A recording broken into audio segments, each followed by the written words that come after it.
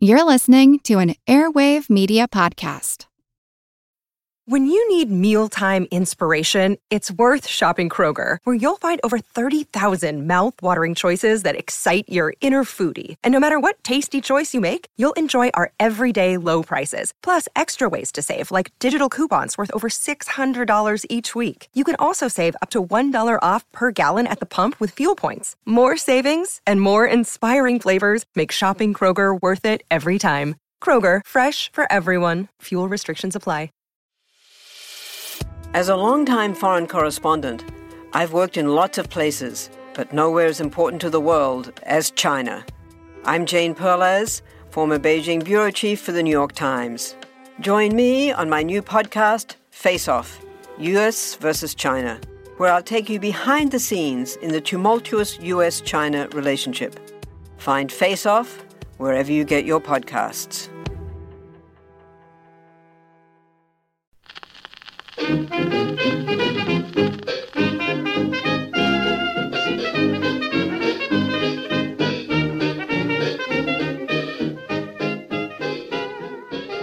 Hi everybody and welcome to Who Did What Now, the history podcast that's not your history class, with me, your host, Katie Charlwood, history harlot and reader of books. Well, it's been a week or two. I've not been well. That's why there was no episode last week.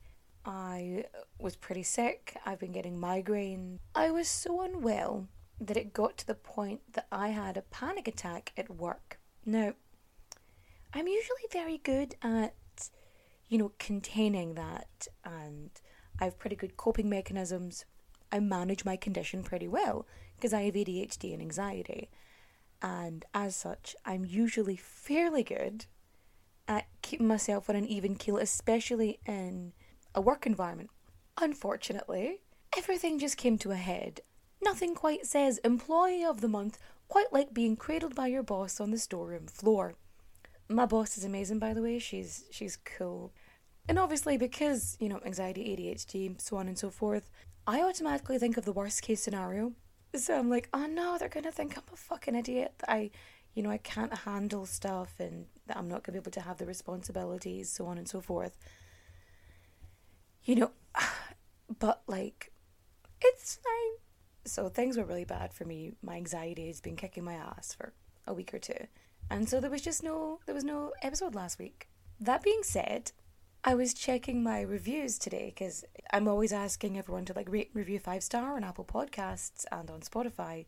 And when you write a review on Apple Podcasts, it really pushes that podcast or that episode up the algorithm. I don't know why. It's just what Apple does. So I was doing that. I actually cried. I'm so full of emotions and stuff right now. I actually cried because I'm so full of emotion right now. And not a bad cry. It was very cathartic. It was a release cry. And it made me feel really, really good. And up until this afternoon, I was just going to be recording an apology instead of an episode because I didn't know I was going to be fit for it. And I was like, you know what? No, these have been amazing. I've had a bit of a vent. Got all my notes here. I'm just going to power through. Also, I seem to have talked quite a bit, so this is actually going to be a two-parter, but I'm going to try and get them released basically one after the other as soon as possible, but there's just a lot going on. Okay. Furthermore, I made my favourite joke I have ever made in my life, and it is so niche. It's peak millennial. Especially peak millennial, anyone who follows British politics, I was watching the Jubilee, and there's Boris, the current Prime Minister of England, who is a fucking buffoon who lands in shit and somehow always comes out smelling of roses. And he's going into the cathedral, and he's being booed. So I made this joke. Boris is going in, he turns to his wife. Are they booing me? Oh no. They're saying Boris, which is based on The Simpsons, where Mr. Burns is being booed and Smithers goes, they're saying boo earns. So I made the joke. I did it on Twitter and nobody paid attention. And I'd put it on TikTok and then people responded. And then some people responded with Hans Moleman, sort of. I was saying Boris it just tickled me so much. I'm so proud. I laughed at it. I thought I was really funny. I know I've technically just stolen someone else's joke, but it made me chortle so much, and it was so perfect that I was so... I'm laughing now. Oh. But anyway, I know what you're thinking. You're thinking, quit your jibber jabber, in fact me. In fact you, I will. But first, we've got to get our source on. So, our sources are Lizzie Borden and the Trial of the Century by Sarah Miller. The Trial of Lizzie Borden by Cara Robertson. Lizzie Borden, The Legend, The Truth, The Final Chapter by Arnold R. Brown. We also have our favourites, History.com, Smithsonian.com, and one of my new favourite things, LizzieAndrewBorden.com. Are you sitting comfortably? Good. Then let's begin. So I know that a lot of my American and Canadian followers will probably know this rhyme, or at least the first verse of it. As far as I can tell, not many people know of the second verse. Like, I didn't even know about the first one until like a few years ago, but it goes as such. Lizzie Borden took an axe and gave her mother 40 whacks. When she saw what she had done, she gave her father 41. This is basically one of those, I want to call it a skipping rope rhyme. Like, you do the skip and on the beat and you jump in. Anyway, the second verse goes, Andrew Borden now is dead, Lizzie hit him on the head, up in heaven he will sing, on the gallows she will swing. Now, I don't know about you, but I think the first verse is just punchier. I think all in all it kind of encompasses the whole story, and we don't really need a second verse. But it exists, and I wanted to share that with you. And before I get into like the nitty gritty of this case, when I was doing research and I was like in and out of forums and stuff as well, just to get a wee sort of idea of what everyone's perception of the case was, because that's fascinating to me. Seeing if there was any like newspaper clippings or bits and pieces that hadn't been put anywhere else, it's always a good place to go. What I noticed is that people who are like super into the Lizzie Borden case are very similar to like ripperologists and people who are super into H.H. Holmes. Like, it's a very similar vibe. You know, people have an opinion, it is their opinion, and they are very direct with it. There's no swaying for them, regardless how much evidence is provided to the alternative. And, you know, you've got your people who are like pro, some are anti, and then you've got the conspiracy theorists who are always fun, but sometimes stress-inducing. And the way people obsess over the Lizzie Borden case, I hadn't actually seen, except for the Ripper slayings, the Whitechapel murders. Like, I really haven't seen as much sort of fervour for anything. And there's conspiracy theorists and there's other theories flying about the place. So there's like a load of theories just swirling around about who could have done it, why they did it, so on and so forth. And they are interesting to fucking mental. And they go from like silly to interesting to absolutely bonkers. Absolutely bonkers. But we'll get into that at the end. But, you know, I did struggle with, like, do I tell the murder first and then tell the background, or do it linear? And I did decide just to go chronological as much as possible, because, fuck it, let's just do it. Okay. Because this is the story of Lizzie Borden, it makes sense to start with Lizzie. And so we shall. Lizzie Andrew Borden, that's right, her middle name was Andrew. Lizzie Andrew Borden was born on the 19th of July, 1860, in Fall River, Massachusetts, to Andrew Jackson Borden and his wife, Sarah Anthony Borden. Lizzie was the youngest of 3 children the Bordens would have together. So I'm going to assume that a woman having her father's name as her middle name was very common in this time, or maybe some kind of family tradition, because Sarah's dad was Anthony Morse, and obviously Lizzie's dad was Andrew Jackson Borden.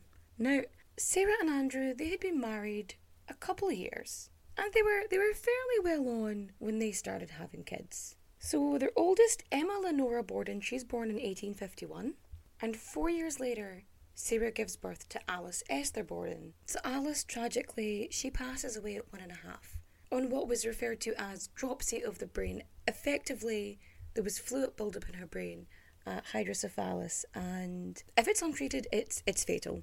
Unfortunately for Alice, that was the case. 2 years after Alice's passing, Lizzie Andrew Borden is born.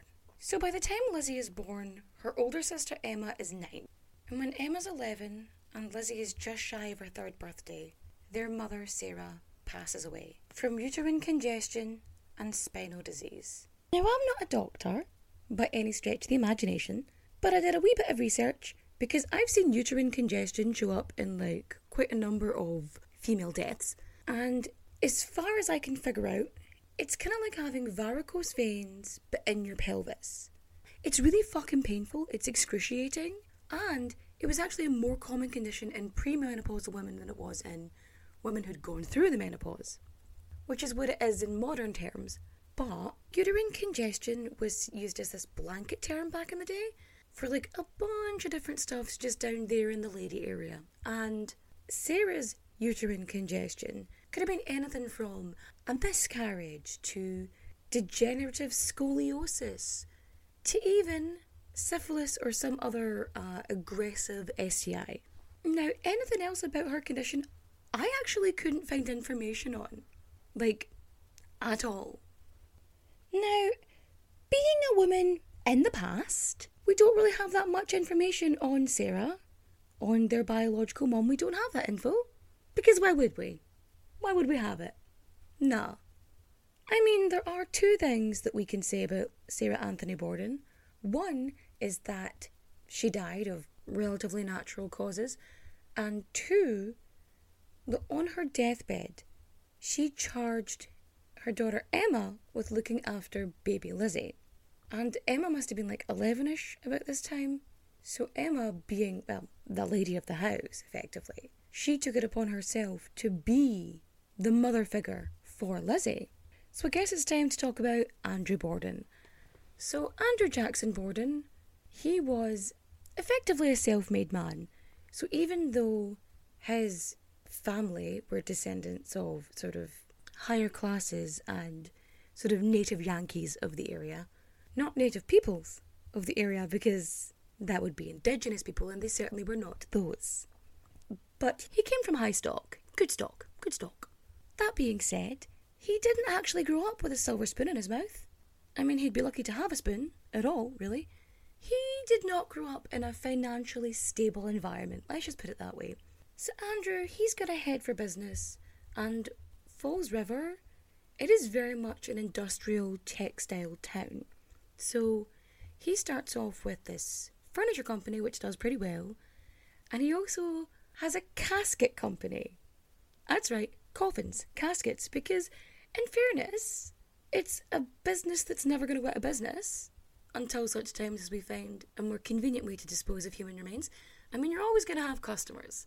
So these do really well, and he makes money from that. So then he's like investing in real estate, he's buying properties, he ends up owning like textile mills, becomes the president of Union Savings Bank, and a director of the Durfee Sale Deposit and Trust Company.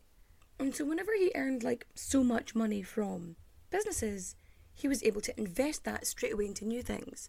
Like the man always had access to cash, like he was never in debt, he never owed anybody anything.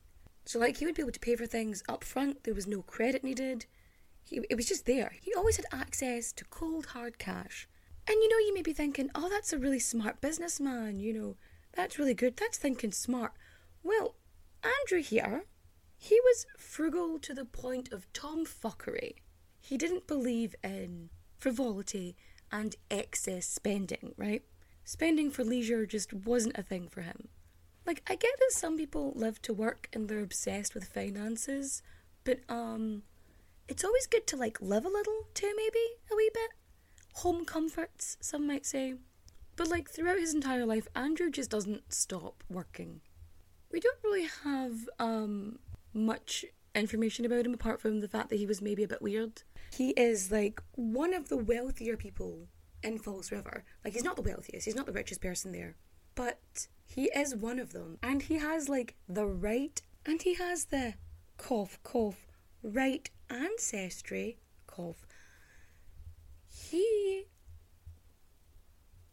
doesn't really involve himself in like what someone of his status should be. Now, remember when I said frugal to the point of tomfuckery?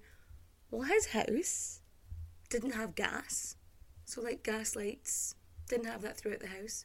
And it's a weird fucking house. I'm going to talk about this house in a minute. It's a weird fucking house. Before I do, let's add another character who may or may not be one of the actual nicer people in this story, and that is Abby Durfee Gray. So she marries Andrew Jackson Borden 3 years after Sarah dies, and at this point Abby is like effectively an old maid. She's in her 30s at this point. But Andrew and Abby, they don't have any kids together throughout their entire marriage. Now, it could be that Abby had already gone through the menopause, perhaps she was sterile, perhaps, I don't know, something happened to Andrew's sperm count. Who's to say? Maybe they just didn't have sex. Or, I don't know, maybe Abby knew her way around a condom. I don't know. Because Andrew's a fairly practical man, it's been suggested more than once that their marriage was a marriage of convenience. So Andrew felt like he needed, like, a wife, someone to, like, run the household and be the mother to his children. And Abby really needed security, really. So her family, they were always kind of circling the rim of debt. Like, they were always struggling financially. And Abby, as I said, was like an old maid at this point. She was seen as not a viable match for a lot of people. So it actually makes sense. It's like a pretty good deal for the both of them. She gets, you know, safety, security, somewhere to live. And he gets, you know, a replacement wife. Huzzah! So what's funny to me as well is, like, we don't know how well they knew each other beforehand or how long they'd been courting or whatever. Like, Andrew was fairly well known in Falls River. He was, like, he owned businesses. He was directors of, like, banks and trusts and shit. So you know of this man and you marry into that. And then you don't have a pot to piss in. Like, it's so weird. A member of high society, or you should be. So you marry in, and then you move into this cold, dark, dank, depressing, weird house. Like, that's gonna be it's gonna be something, right? So they get married, and from the get-go, like, because Lizzie's so small, for most of her life, she does refer to Abby as mother. Like, that's what she called her. It's not so much that she thought that she was her mother. Like, it was always made very clear to her that Abby was her stepmother. Now, whether this was because they were trying to, like, be an honest household, or if this was because Emma very much played the mothering role and, you know, wasn't going to let anybody take that away from her, maybe, who's to say, or whether they wanted to ensure that she knew who her biological mother was. Or because Emma, she was, like, really involved in this mothering role, that she really saw herself as mother to Lizzie as opposed to sister. And Abby was there just to kind of do the other stuff, the sort of running of the household, so on and so forth. Now this house is fucking weird, man. So it's 3 stories. The top story is, like, the maid's quarters and the top floor. So I think it's called the second story in America, and then the first floor, because, like, in sort of Europe, the first floor is the first floor off of the ground. So you'd have ground floor, first floor, second floor. But anyway, the very top floor, that was the maid's quarters, and the middle floor was where the bedrooms were. So you had the master bedroom, Abby's dressing room, the guest room, Lizzie's room, Emma's room. Now, the weird thing about this is there's no hallway upstairs. Like, I don't know if he was trying to save money on hallway space or whatever, but, like, all the rooms kind of lead into each other, which is, I don't know, I find that really creepy and weird, that someone can just walk into your room from their room. And there were, like, a front and a back staircase. So, like, one staircase led up to the master bedroom, and the other staircase led up to, like, Emma and Lizzie's rooms. So effectively, if you wanted to, you could quite easily avoid somebody if they stayed in the opposite side of the floor to you, if you managed to lock a door. Downstairs, it was like the kitchen and living area, and then there was a basement, and the basement was where the flushing toilet was. Now, the flushing toilet is the only piece of, like, plumbing in that house. Like, that's it. So there wasn't access to water. There was no washroom upstairs or anything like that. You just had a loo, which, is better than an outhouse or a hole in the ground or a latrine pit. But still, like most people who were of their social class at the time, they had running water in their house. They had gas heating and gas lighting. The Bordens did not. Like, he didn't see the point in wasting money on it because apparently light, heat and cleanliness are too expensive. What? Andrew, now, come on. Now, Andrew also didn't like spending money on leisurely things. So they're staying in this cold, weird fucking house down by the river. They're close at the bottom of the hill. The people of their social standing, the wealthy residents of the higher society, so on and so forth. So like the wealthy residents, the higher society, the native Yankee Massachusettsians, what do Massachusetts people call themselves? Like, you've got like Floridians for Florida and New Yorkers for New York. What did Massachusetts people call themselves? So all the rich folk, effectively, they all lived up on the hill, away from like the businesses and the textile mills and all that. And the Bordens, they still lived down at the bottom of the hill. And because of where they lived, a lot of the people in their neighbourhood and the surrounding neighbourhoods were immigrants. So you had lots of poor or working class immigrants, quite a lot of them like Catholic immigrants from like Portugal and Ireland and things like that. And they're all in this sort of the basin of the town, effectively. So when Lizzie and Emma were growing up, there's things that should have happened with them because of their social standing. Was like they should have had like cotillions and coming out parties, and in order for them to have worthy suitors and to be married off, well. It's kind of the thing they did back then. Especially in the Victorian era, like that's what women did. Especially high society women. They found husbands. But Andrew, he really wasn't interested in this. He wasn't into socialising. He wasn't into, spending the money on like outfits for like balls and galas and doing all that kind of stuff. So the girls grew up fairly isolated. And the majority of their social events revolved around their church. It's like that's where all their extracurriculars came from. So Lizzie, more so than Emma, becomes very involved in like, all the stuff to do with the Central Congregational Church. And she is well involved. So like Lizzie, she's a part of the Women's Christian Temperance Union, the Ladies' Fruit and Flower Mission. She's the secretary-treasurer of like the Christian Endeavour Society. So Lizzie, she's like really involved in like church activities, organisations and events, because that's the only social life these girls get. This is it. Like Lizzie, for a good while, Lizzie's even a Sunday school teacher. Because they have no other outlet. They have nowhere else to go. And they're in this really weird position because, so the people in their social rank, they're not fraternising with them. They're not meeting with them because they're not really in that peer group. So they're like cut off from them.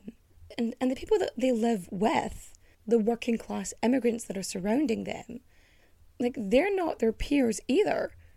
And so there's no real connection with them because let's face it, they're not going to trust this wealthy fucking family because like this wealthy family doesn't belong with them. Like they're not their peers. So the Borden sisters are, for the most part, ostracised from most facets of society. And like we don't know if Andrew was aware that he was doing this to his daughters, or even if he knew but just didn't care, or he was just so convinced of his own convictions that he just couldn't falter from that. Straight down the line, he had a plan, he wasn't going to deviate from it. Now, we do know that Lizzie managed to have, like, at least one friend, but even so. But for the most part, the sisters just had each other. Now, as you can guess, there's already quite a bit of tension in this household, and the shit really hits the fan when Abby's sister is about to be evicted. So, like, she half owned her house, or she was, for whatever reason, she was going to be evicted, she was going to be homeless, she was going to be left with nothing, destitute, nada. And Andrew decides, alright, that's my wife's sister, I should probably step up to the plate. And Andrew buys half of the house, right? Makes sure she can't be evicted, sorts her out, right? And this really pisses the Borden sisters off because Andrew the notorious penny pincher, who would not buy them a house, somewhere for them to live, allow them their own freedom, his own daughters, who were forced to live in a cold, creaky, dark, gloomy, crickety house with weird adjoining rooms and no running water. He goes off and buys his wife's sister a house. Now, to say they're mad is an understatement. They're fucking livid. Now, so in order to resolve the situation, Andrew sells them a house for $1. It's a rental property. It's like, it was his father's house, and it was actually the first house that he and his first wife Sarah had lived in.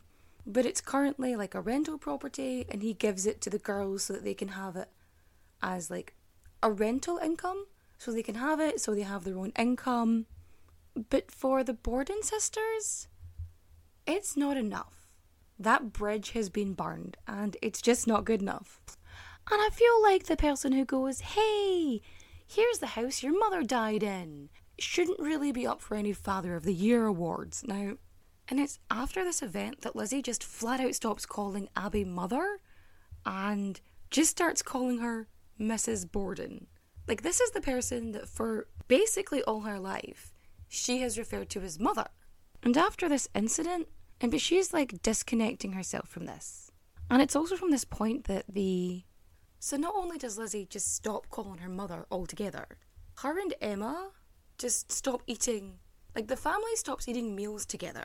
Like they would avoid like being together and having to be in each other's company as much as possible. So Andrew and Abby, they would eat their meals together, and then Emma and Lizzie would eat their meals together. Like they would avoid sort of... I'm Jane Perlez, longtime foreign correspondent and former Beijing bureau chief for the New York Times. I've been a foreign correspondent in lots of places: Somalia, Indonesia, Pakistan, but nowhere as important to the world as China. I mean, China is not dropping anti-democratic paratroopers into Montana.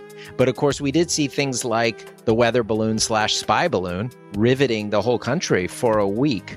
This is Face Off, an 8-part series in which we'll take you behind the scenes to key moments in the tumultuous US-China relationship. We'll speak with a diplomat, a spy, a tech reporter, a US admiral, even Yo-Yo Ma. Plus, my pal and noted China historian Rana Mitter joins the conversation. We'll look at what's driving the two nations apart and explore whether anything can help bring them back together. Face Off launches April 9th. I'm Helena Bonham Carter, and for BBC Radio 4, this is History's Secret Heroes, a new series of rarely heard tales from World War II. They had no idea that she was Britain's top female codebreaker. We'll hear of daring risk-takers. What she was offering to do was to ski in over the high Carpathian Mountains. Of course it was dangerous, but danger was his friend. Subscribe to History's Secret Heroes wherever you get your podcasts. Being together. The Bordens were not the only people in the household. At some point over the next year, their maid Maggie leaves, and she is replaced with a 20-something-year-old Irish immigrant, Bridget Sullivan. So in 1888, Bridget joins the Borden household. Now, this wasn't Bridget's first rodeo because she had been a maid to, other wealthy people of the area. And actually, when she was hired by the Bordens, it was kind of like a step down for her because quote-unquote unfashionable houses like she'd had to work in. But conveniently, the Borden house was like 4 streets over from like the Irish contingent in Falls River. So Bridget joins the household, and everybody in the household kind of xenophobic, apart from Abby, actually. So every single member of the Borden household calls Bridget Maggie, which I'm sure you can guess if you've been listening is not her fucking name. Her name is Bridget. Maggie is the name of their old maid. So Emma, Lizzie, Andrew, they're all calling her Maggie, and Abby is the only one who calls her by her actual fucking name. So Bridget's really important, actually. The majority of what we know about the Borden household, we know because of Bridget's testimony. Like, Kind of because she was one of the few people alive to tell the story, and two, she didn't really have anything to lose by talking about it. So 1890 rolls around, a month before her 30th birthday. Lizzie Borden embarked on a 19-week grand tour of Europe. Now, this was very much like a done thing at the time. Chaperoned, like, young men and women would travel to Europe. The ticket was effectively a birthday present from her father, which is nice because it shows he's not entirely clueless about the world. So, like, that was one of the two presents she received from her dad. The first being the ticket for the tour, and the second was a sealskin cape. Now, this was very much the thing of the time. Like, they would be chaperoned young men and women. They would travel to Europe from the Americas. If you were an unmarried woman, the fuck were you travelling to Europe alone? That wasn't happening. That's a scandal waiting to happen. So Lizzie goes on her travels, and she's joined with... Lizzie had 4 companions, plus a chaperone for this trip. 2 of the companions were her cousins, her Borden cousins, Carrie and Anna. The other 2, I'm not sure, they're definitely part of the same church group, which is how these people sort of knew each other, really spend time together, and the only way they had known each other was via the Central Congregational Church. And their chaperone was a Falls River high school teacher. And see, this trip, Lizzie was in her fucking element. She loved this trip, and she loved the fact that she got to live the high life, as well as the fact that she got to travel and see places. Like, she landed in Liverpool, but we also know that she went to Ireland because she was in Blarney Castle. She was in Scotland, England, Netherlands, Germany, Switzerland, Italy, Monte Carlo, and France. Like they did a full fucking trip. And we know that she got to so many places because she took, was it 168 photos? When she gets back from the trip, she gets them developed and she puts them into these albums. Like, she loved this. She loved gallivanting across Europe. She loved going to museums and art and seeing poetry and hymns and getting to enjoy this, like, fancy lifestyle that she felt she deserved because her cousins had it. Why shouldn't she? Because all of her travelling companions are, like, super fucking rich, they're incredibly wealthy, they're travelling first class, there's no expense spared, to the point that Lizzie actually has to, like, request extra money sent. She's like, wire me some cash, because things are getting tough. But, like, Lizzie really fucking loved this. This was the highlight of her life. She just enjoyed this time. Like, she loved this trip so much that when she was travelling back to America, like, she was full of melancholy. Lizzie didn't want to go home. She didn't want to go back to Fall River and back to that cramped house at the bottom of the hill. And Lizzie tells her cousins that she's regretting going home because of the juxtaposition between how amazing and awesome this fucking trip was compared to how unhappy her home was. And when she gets back from her trip, she has, like, all these photos, like, but she took her photos and she had them developed and she had them put into 2 large photo albums, and she would, like, show them off and she would tell people about them. She was so happy, and she was so happy when she, like, got to talk about her trip. Like, she really loved this. Like, she had a taste of what her life could be like. And also, like, when she got back, she ends up changing rooms with Emma. So, like, Lizzie used to have, like, the smallest room, like, the darkest room in the house. And she ends up switching with Emma, so Emma ends up in the dark wee room, and she gets the slightly bigger one. So in 1891, there's a burglary at the Borden house. And it happens in the middle of the day because, you know, in the past, people were too trustworthy. They would just leave their doors open. But seriously, lock your goddamn door. Like, I don't care who you are. Lock your door during the day. At night also, but during the day too, because people should not just be allowed to walk freely into your house without your consent. So yeah, there's a break-in and somebody makes away with, like, cash and jewellery. Unsurprisingly, somebody broke into the Borden home thinking, oh, he's a rich fella, I wonder if he's got any money at his house. Which, to their credit, he absolutely fucking did. There was money in the house and there was jewellery. So yeah, somebody broke in, stole it, fucked off. And because, you know, they don't want to get fucking burgled again, the Bordens decide to lock all of the outside doors, just to make sure that nobody breaks in and steals their shit again. So go forward a year, we're in 1892, and that's where all this shit goes down. So 32-year-old Lizzie, she decides if she can't have friends, she's gonna have pigeons.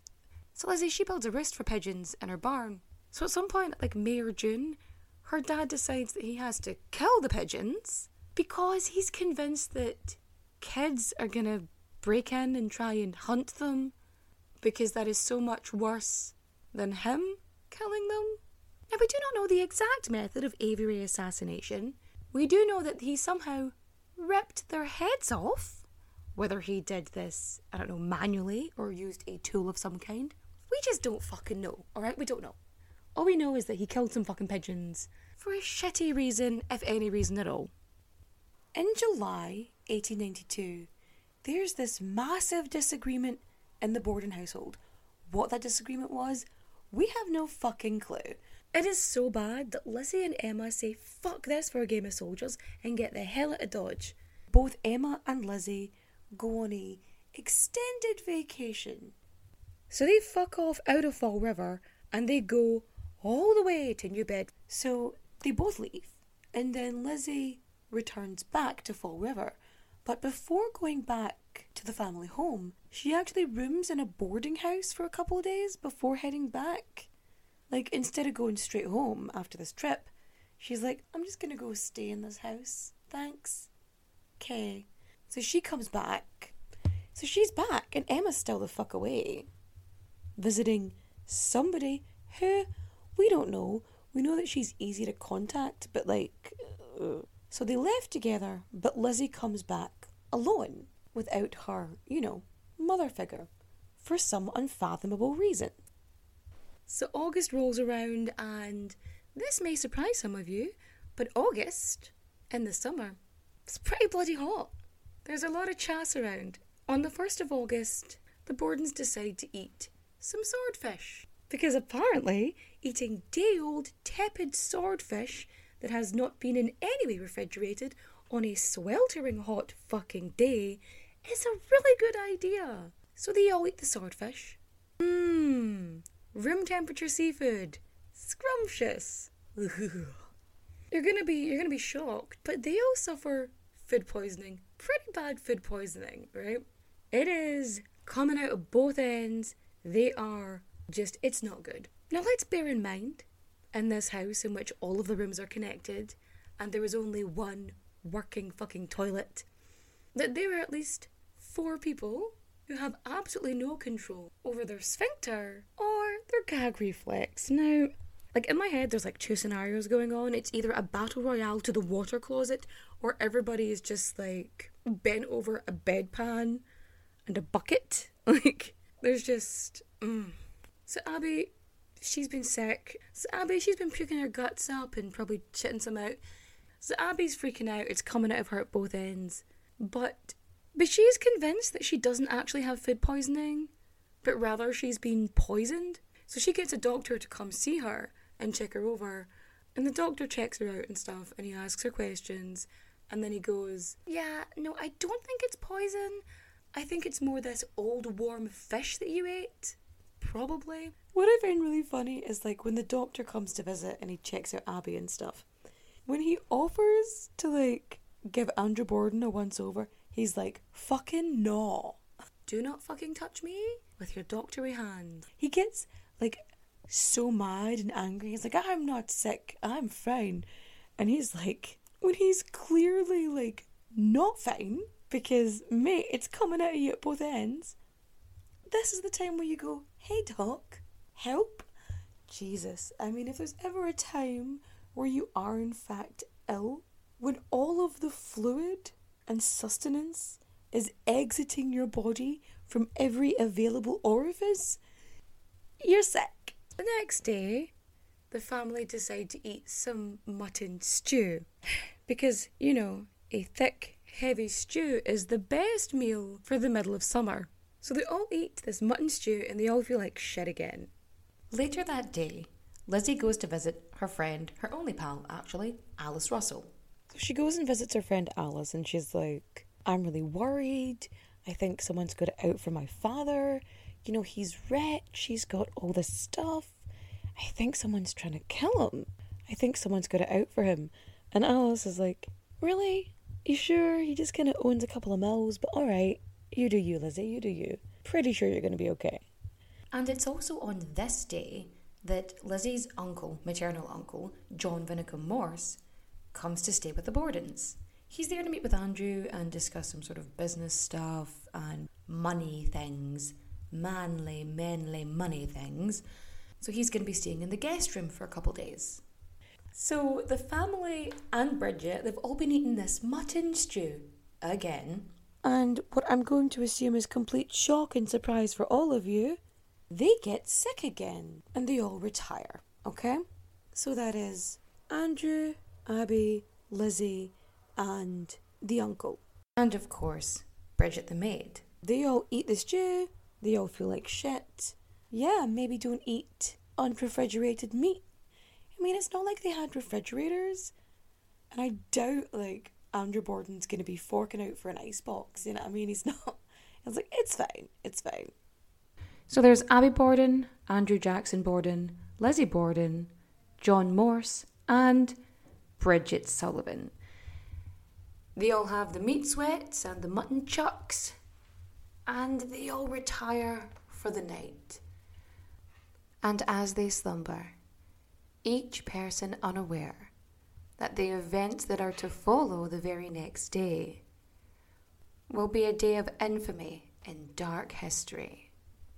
And that seems like a really good place to stop, because there is so much information here, I have no choice but to like split it up. I hate doing two-parters, I hate not giving you the full story all at once, but this editing is, I had over 2 hours of audio and I'm very sorry. So I'm going to try and get the next episode edited and out as soon as possible. I don't want to make you wait another week for this. You have waited long enough, damn it. And while you're waiting for the next episode to come out, maybe just go on to Spotify or Apple and rate and review 5 stars. I'm just saying it would be nice. That's all. Don't forget you can tweet me, you can DM me on Instagram, I'm on TikTok. You know, just say hi. It's all good. Anyway, I have editing to do, so I am going to go now, and I am going to say adios, au revoir, auf Wiedersehen, my friends. Bye-bye. Do you find it hard to sleep at night? Then the Calm Cove podcast can help you sleep deeply all night long. Calm Cove has deeply relaxing meditation music and ambient sounds like ocean waves and crackling fires. All of our episodes are designed to help you relax and to fall asleep fast. Calm Cove is brought to you by the team behind Sleep Cove, the sleep podcast that consists of spoken word hypnosis, meditation, and stories. So if you want to listen to a beautiful soundscape tonight, search for Calm Cove on Apple Podcasts or Spotify and see how we're helping millions of people relax and go to sleep every night.